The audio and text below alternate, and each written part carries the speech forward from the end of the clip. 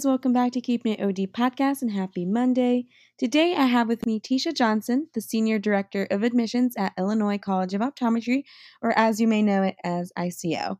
Tisha spent the last 20 years in higher education working with students from undergrad to professional schools. Her areas of expertise include admissions, minority recruitment and enrollment, and higher education marketing. She also developed and manages the week-long Focus on Your Future summer program for underrepresented minority students interested in the optometric profession. So in this episode, we'll be answering some of your admissions and program-related questions about ICO. Tisha, thank you so much for being our guest today. Thank you for having me. All right, so the first set of questions I have for you are admissions related questions. So definitely you're super involved in that. So the first question is going to be the basic question that everyone asks when they're interested in applying. So what are you guys looking for in an applicant? Sure. So ICO will evaluate an applicant's application from all levels. We will look at academics. So we will look at the trend in grades starting from, freshman year up until junior or senior year, whatever we have on file, looking at patterns related to overall GPA versus science GPA. We're going to look at test scores. We do take the OAT and GRE. So we're going to look at those and compare those to someone's academic history, as well as then sort of the softer side of an application. So looking at somebody's motivation for optometry, their interest in our program, and making sure that they are confident that optometry is the career for them.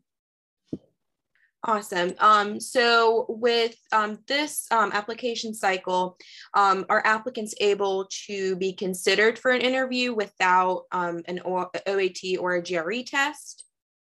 Yes, applicants can apply. We do encourage them to put in their planned testing dates because we still do require an OAT or a GRE score. But yes, we do. We'll even interview someone without those scores. Their file will get placed on hold until we receive the results, but they shouldn't let that stop them from applying. Awesome.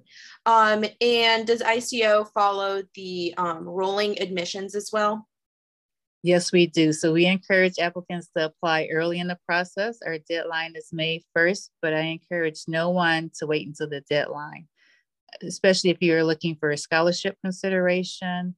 Making sure you want to secure a seat in the program and also allowing us to work with you. So if we maybe need more coursework or a updated set of test scores, applying early really works in your favor for that. Waiting till May 1st, knowing that we're going to start school in mid-August may hamper someone's plan to have a successful application cycle. So definitely applying earlier can work and be beneficial for applicants.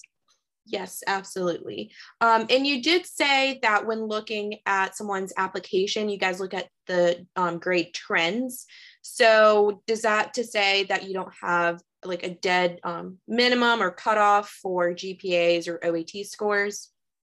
Correct. We don't have a minimum OAT, GRE, or GPA score. We'll look at sometimes applicants will start college and have a rough transition, maybe from high school to college. But we will look to see what you've done year over year, quarter over quarter, semester over semester. So if you've had a rough start or had a hiccup in any of your programming, we want to see what happens after that. Were you able to seek help, whether it's with tutors, your professors? Maybe it was a medical issue. Now, are you on the rebounding? You're doing better. And so how are your grades improving, over time is what we really look at. Awesome. So you guys have an international program. Now, are you involved with the admissions for that program? Yeah. Our office handles all admissions. So for applicants who are coming, into the U.S., most of our applicants that are international are actually Canadian. So they go through a run process. It's very similar to what our domestic students will do when applying to ICO. Okay, and it's the same requirements, same application, I'm assuming? Yes, I think the only thing that would be different is if a student who is an international student and if their schooling was outside of the US or Canada, then they would need to submit a transcript evaluation. So there are a couple of companies that we utilize where they will send the transcript to that company, and then the company will send the official report to Optomcast and ICO on the applicant's behalf. And in some cases, for students who English may be a second language, or their undergrad schooling was in a foreign language, then we may require them to take the TOEFL exam. Those are sort of the only two things that are different in the admissions process for international applicants. Awesome. Sounds great. So now come some questions about interviews. So for this cycle, are you guys doing virtual interviews or in person, or a mix of both? We're doing both. We're doing both. Okay. So how can an applicant prepare for interview day at ICO, whether that being virtual over Zoom or in person? Kind of run me through the schedule, the time expectation, and a little bit of the formatting of the interview. Sure. So what both our interview in person and virtual have in common is that you're going to meet the admissions team, and you're going to have 3 presentations. We are going to cover financial aid with our assistant director of financial aid. We're going to cover career development with our director of career development. And then we're going to also cover student success, and that's going to be with our assistant dean for student success. So they are going to talk with applicants about the programming that we offer, the support services, how the financial aid process works. And on interview day, students will have opportunities to engage with current students virtually. They have about a 90-minute window where they can be in a group session with our students and ask questions. That's pretty much the same for in person, and that we'll have ambassadors with the students, and they're there to answer questions. But if you're doing in-person interviews, you're also going to take a campus tour. We know that's important for applicants, as well as have lunch with students. So you definitely have more engaging opportunities with students when you're in person, but we still want to make sure that students who are interviewing virtually have that opportunity to engage with students. And our students are actually getting assigned ambassadors. So even before they get to campus, they do have a student to engage with, to ask questions with, to even prepare before their arrival to ICO, whether virtually or in person. Awesome. So for the interview portion itself, is it a group or one-on-one interview? It's one-on-one open file. So it will be with a faculty member or an administrator such as myself conducting the interview. Awesome. And can you talk a little bit about the applicant host program for applicants? Sure. So applicants who are coming to ICO to interview, they have the opportunity to stay in our residential complex, we call it the RSC, the night before their interview free of charge. And in that program, they will, when they get invited to interview, they'll receive a link to go out to our website to get information about the program. They'll submit a request. And once that request has been fulfilled, they get assigned a student ambassador who is a student who currently lives in the RSC. And so they will engage with the applicants, see if they have any questions, answer their questions. But when they get to campus, if they have, depending on what time the student is getting to campus, if they have that opportunity, our interviewee and our current student will meet up. So they'll meet up, see if they have any questions about, tomorrow, what they're going to be doing for their interview, and just serving as a resource for them, to be quite honest. And so the morning of their interview, they check out of the RSC, come across the streets to the main campus and get prepared for their interview day. That's awesome. I think you guys might be one of the only schools that actually offer something like this. So definitely an incentive for applicants to pick the in-person interview option without having to worry about hotel costs or anything. That's awesome. Yeah, thank you. Yeah, most definitely. We've been doing that. I've been at ICO February, it'll be 16 years, and we've been doing that since I've been here, and probably even long before that. But it definitely is helpful for people who are coming into town, especially if they're only coming for one night, to be able to not have to worry about finding a hotel, though we do have some hotels we partner with, but it's nice to be on campus and get that campus feel. Yeah, absolutely. And you did say that current students live in that residential complex? Correct. Most students who live there are going to be first-year students. I would say a good maybe 70% of the first-year class will stay there. Each year, that number can fluctuate. And then we do have students who are second through fourth year who reside in the RC. On the top floor of the RC, we have apartments, 1 to 3 bedroom apartments. And then on floors 1 through 3, we have suites. So just like a college suite, doubles or double and a single. Awesome. That's definitely good to hear. I'm also not sure how many programs offer this option, but I know a lot of people who especially are going out of state for school will prefer to stay on campus just for the first year to get a feel of the new city. So it's definitely good to know for sure.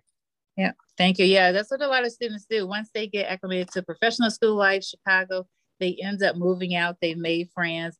And sometimes those friends end up becoming their roommates in an apartment that's nearby. Yep.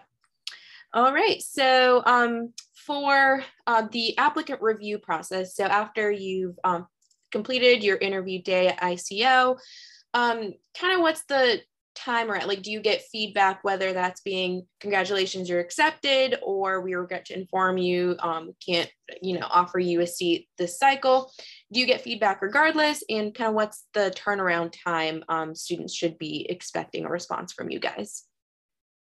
Yes, so typically we tell students that they usually will hear back from us within 1 to 2 weeks. The admissions committee typically will meet each week, so it's a pretty quick turnaround time. We do give them the different decisions that they can receive in the process and explaining those decisions, and we follow up that with an email. So we have 4 different decisions that applicants can, their file can be placed into, from accepted, an alternate list, being placed on hold, or an application being denied. We explain the deposit process as well for our applicants, letting them know, you have 30 days to get your deposit submitted to us, what the deposit amount is, which is currently $750 for students. And also in their notification, if they're accepted, we also tell them if they've been awarded a scholarship. So all of that information is pretty upfront for applicants. So when they leave interview day, they have an idea of when they should expect to hear from us, what type of decisions we're going to issue, and if they're going to be awarded a scholarship or not, and knowing that it's going to be in their decision letter. Awesome. So you did mention scholarships. So are there any that you have to apply to per se, or are you considered for all scholarships that apply to your circumstance and grades and whatnot? Yeah, so students actually do not have to apply for scholarships. Any incoming scholarships we have, they are awarded directly to the student in terms of, we'll look at your file, and for those who've been accepted can fall into sort of one of 3 buckets that we have in terms of incoming scholarships for students. Awesome. Okay. So these are all the admissions related questions I have for you. Now we're going to talk a little bit more about the program itself. So can you just give us a little bit of an overview of what the curriculum is like at ICO? Do international and regular OD programs take the same classes? When do they start clinics? So on and so forth. Sure. So for the clinical program, we only have, well, actually for our program, we only have 1 program, that's the OD program. Students who are coming in terms of international students all fall into the bucket of regular OD programming. We do accept students or accept applications from those who may be clinically trained as an optometrist in other countries. And we have what we call an advanced standing path, where students who, if they've been clinically trained as an OD in another country, can apply for advanced standing. Is not necessarily granted for everyone. And so that's sort of the only case. And maybe even if somebody attended another optometry school, where students may be able to be placed into an upper class, but that's sort of a rarity. So everybody who's coming in for most cases are going to be starting as a first year in our program. Awesome. And for the didactic years, are that the first 2 years, or when do students start seeing patients in clinic? Yeah, so our students will start in year one. We have a sequence of courses that are called clinical methods, and that's where our students are going to start learning how to use the equipment. And so in our winter quarter first year, students will then start getting hands-on experience. They'll be partnering with a fellow ICO student who will be a third year student. And so as they progress through their clinical methods course and getting familiar with the equipment, then they start working with patients that they've been assigned to in the clinic and working with our third year students. As they progress through the program on to second year, and second year, your clinical experience will be 2 second year students partnering together to provide eye care to patients within our clinic. And what we implemented, which was new this year, in the third quarter, we're on quarters here at ICO, which starts in spring, and that spring quarter is usually starting at the end of February. And third quarter, then as a second year, our students are going to see patients by themselves.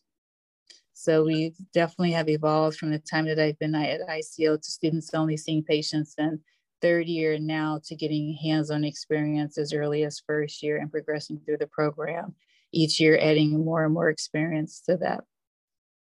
Awesome. So you start seeing patients OD1 the first quarter, is that right? Yes, OD1 is more of sort of like observation, but then your OD1 in your second quarter is where you're starting getting that hands-on experience. Awesome. That's great. I think probably one of the earlier times where students get to be in the clinic, which is great. And you did mention equipment. So now is that included in the tuition estimated for students, or is that an additional cost? Yes, tuition equipment cost is going to be an additional cost. And I always encourage students to definitely check out our website to get a estimated cost of attending so they can see our tuition, our fees, the estimated costs for equipment during your first year in the program, as well as then subsequent years when you're then buying more equipment. Yep. So do you guys host like an equipment fair, or how do students get their equipment? We do host an equipment fair, and that is typically during orientation or soon thereafter orientation for first year students, where we have various vendors in our gymnasium here on campus, and students get a chance to go around the room, you know, testing equipment, getting a feel for it. They usually will ask questions of their orientation team leads about, all right, so what should I select? You know, what is the difference between brand A and brand B? And so we encourage them to use the current students as a resource, but ultimately knowing that they're going to have to, you know, make that decision. But we do a fair so they get a chance to see the different equipment that's out there and ultimately come to a decision on what they want to use for clinic. Awesome. That's great. Good to know. So roughly, do you know how many patients do students get to see by the end of their program? You know, I think that number has varied, and I would have to see sort of where we are. I know a few years ago, students were at about a 1,500 to 1,600 count, but because we've had students now having experiences earlier in the program, I'm not sure if that number has changed or not. All right. So that's just kind of the ballpark, 1,500, give or take, probably more.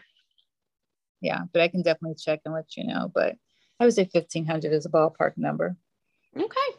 And what is the patient population like in Chicago, Illinois? So what kind of cases, diseases that your students are exposed to when they're in the clinic? Sure. So our patient population is mainly made up of underrepresented, underserved patients. So our students are going to see a lot of patients who are coming in with complex issues. You know, you see your fair share of healthy patients. I happen to be a patient in the IEI, pretty straightforward, I think, eye exam with contacts and glasses.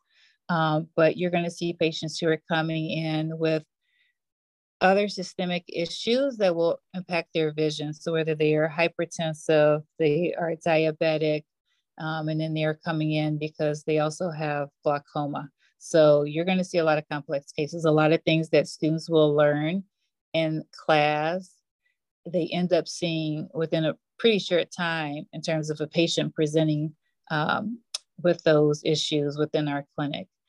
Currently, we are seeing over 110,000 patients a year. So just a true diversity in what students are going to see, which I always tell prospective students, that's what makes our alumni great clinicians. It's really going to be that patient experience that you're going to get within the IEI. Yeah, absolutely. And do students get to do community outreach? So any mobile clinics, mission trips, anything like that? Yeah, so we have a couple of different things. So in second year, students do have an option of doing community screening, a community screening program.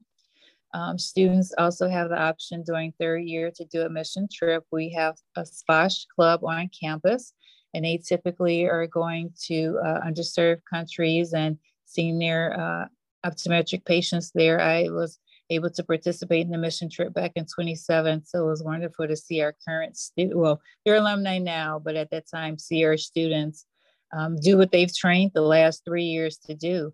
And our students are still doing mission trips. We just had one back in August to St. Lucia.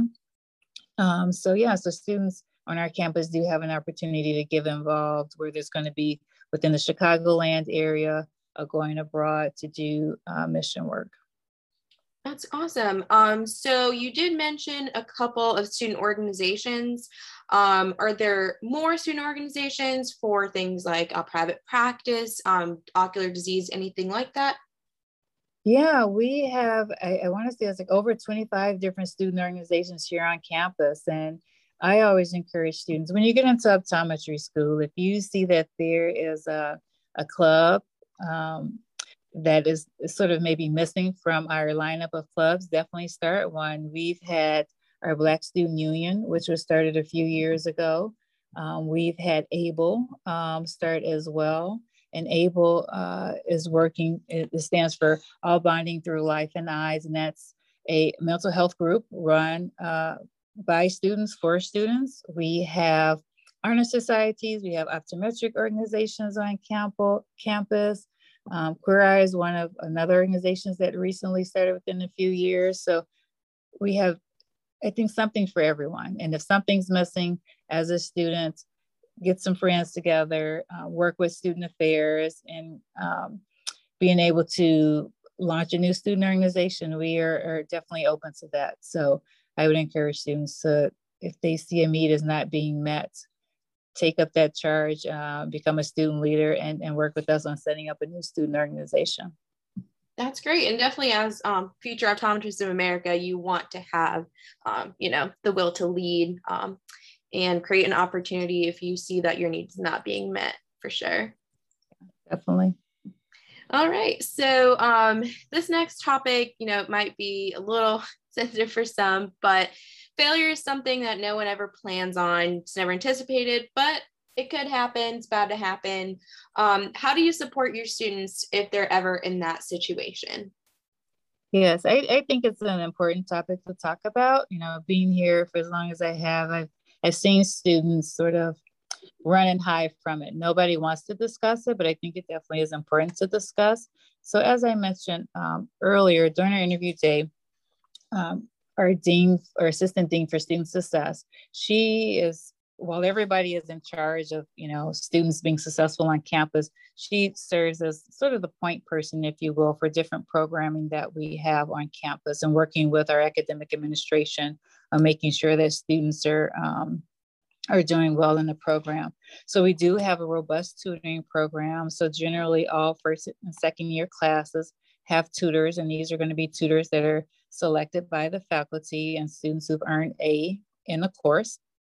We do have a peer coaching program. So maybe it's not the academic side that's the issue. So for some students, maybe it's the adjusting to professional school life, maybe adjusting to being in a new city, making new friends. So you want someone who's been through the program to sort of offer advice and guide you in terms of things you can be doing sort of outside of ICO, but then also talking to you about things maybe like homesickness. Like I said, coming to a new city, new state, new program could be challenging, and you don't have those comforts of home, but how to adjust to professional school life. Our faculty are there for students as well. So they have office hours, and we encourage our students to reach out to faculty.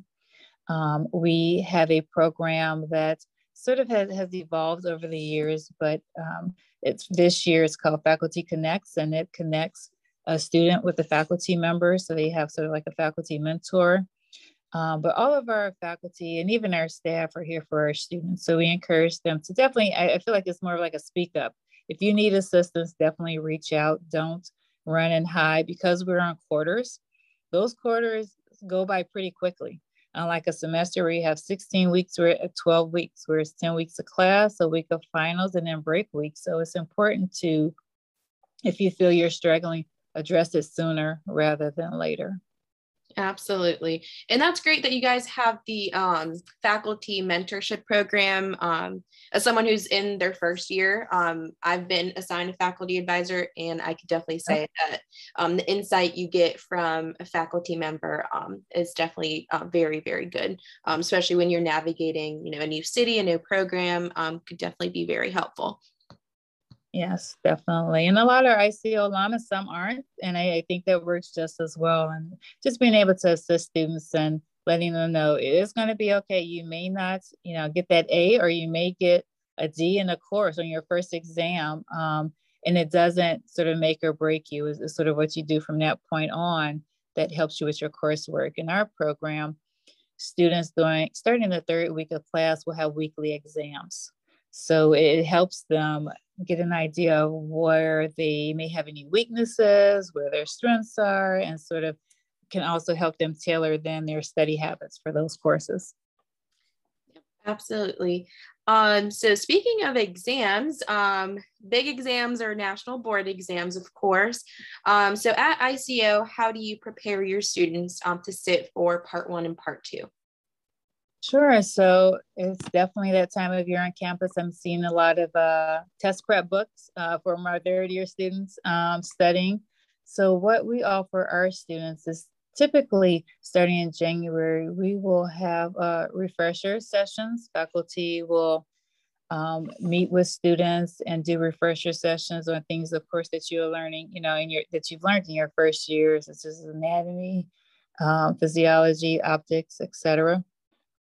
The way our program is also structured, being on quarters, in February, mid-February to end of February, when we start our spring term, third year students do not have any class responsibilities.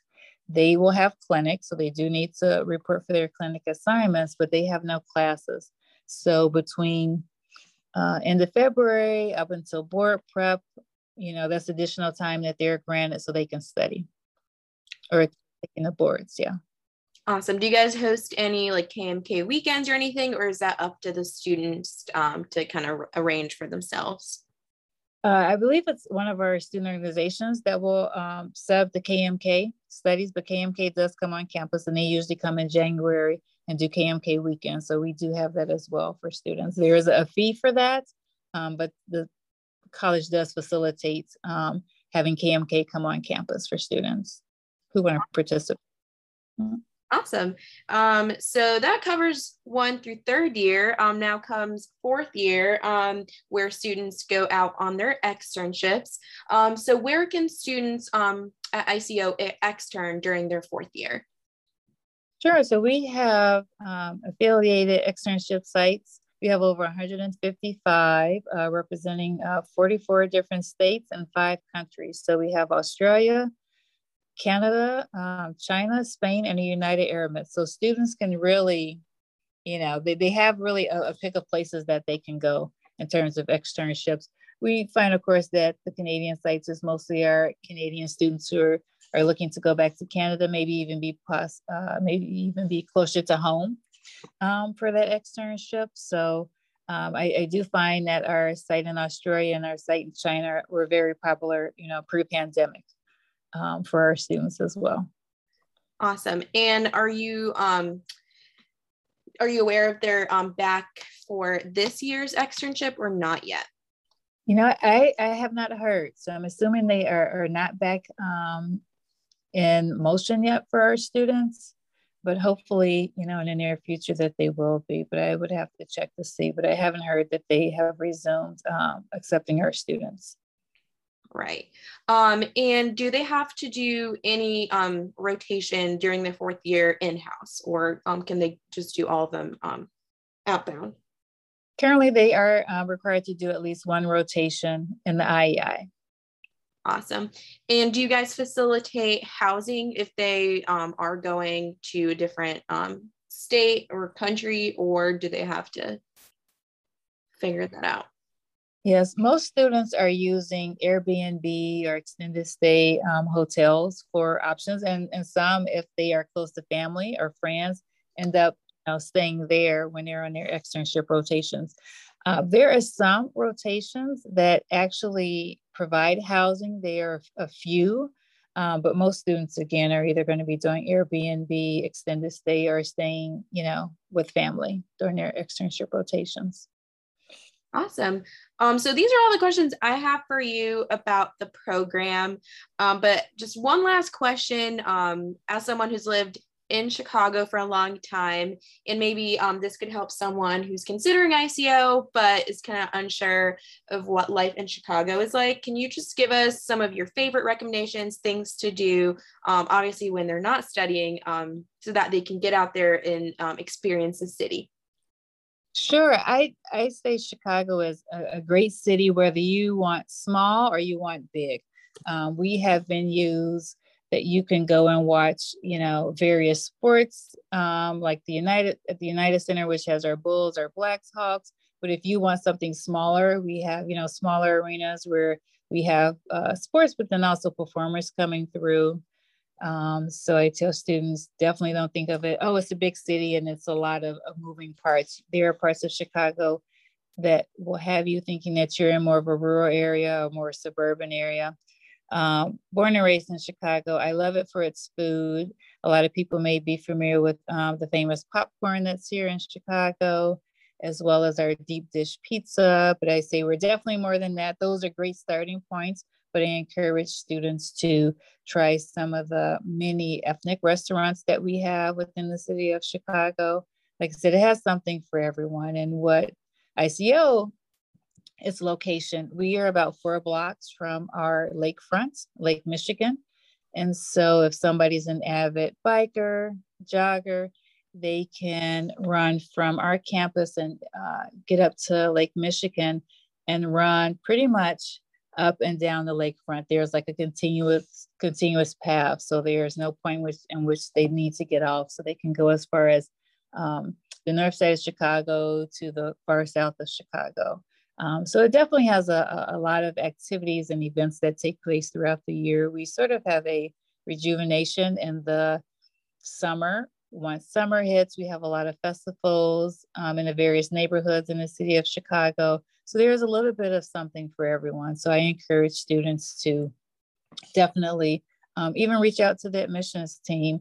All 3 of us are Chicagoans born and raised here and can definitely provide some insight about what it's like to live in the city of Chicago, as well as our current students. I think they try to, when they're in the program, make sure that they are getting away from campus. They think it's important to, of course, focus on your studies, but you need to have some time where you're able to step away, engage, have a little bit of fun before coming back to hitting the books. Yes, absolutely. And if you're going to be there for 4 years, you might as well get around, make it your home for 4 years for sure. Exactly. Yeah, that's what we say. Make it your home. And always, if you have if they're looking for recommendations to reach out to us, but then also some of our student bloggers talk about their experiences in Chicago, where they've gone to different restaurants, maybe coffee shops that they like to go and study. So I encourage students to check out our blog, as well as our Instagram page, to sort of get the students' perspective on life in Chicago. Awesome. Well, Tisha, thank you so much for being our guest today. This was a very helpful episode. Oh, thank you for having me. It was very nice to participate. So that is all I have for you guys this week. I hope you enjoyed listening and found it helpful.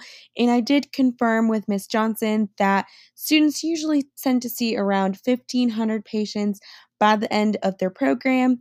And unfortunately, overseas externship sites are currently closed for students, but hopefully in the future, they will reopen and ICO students will have that opportunity to go overseas for their externship rotations. And that is all for this week. I will see you right back here next week with a brand new episode interviewing Salus Optometry. And as always, we'll be keeping it OD. Thank you guys.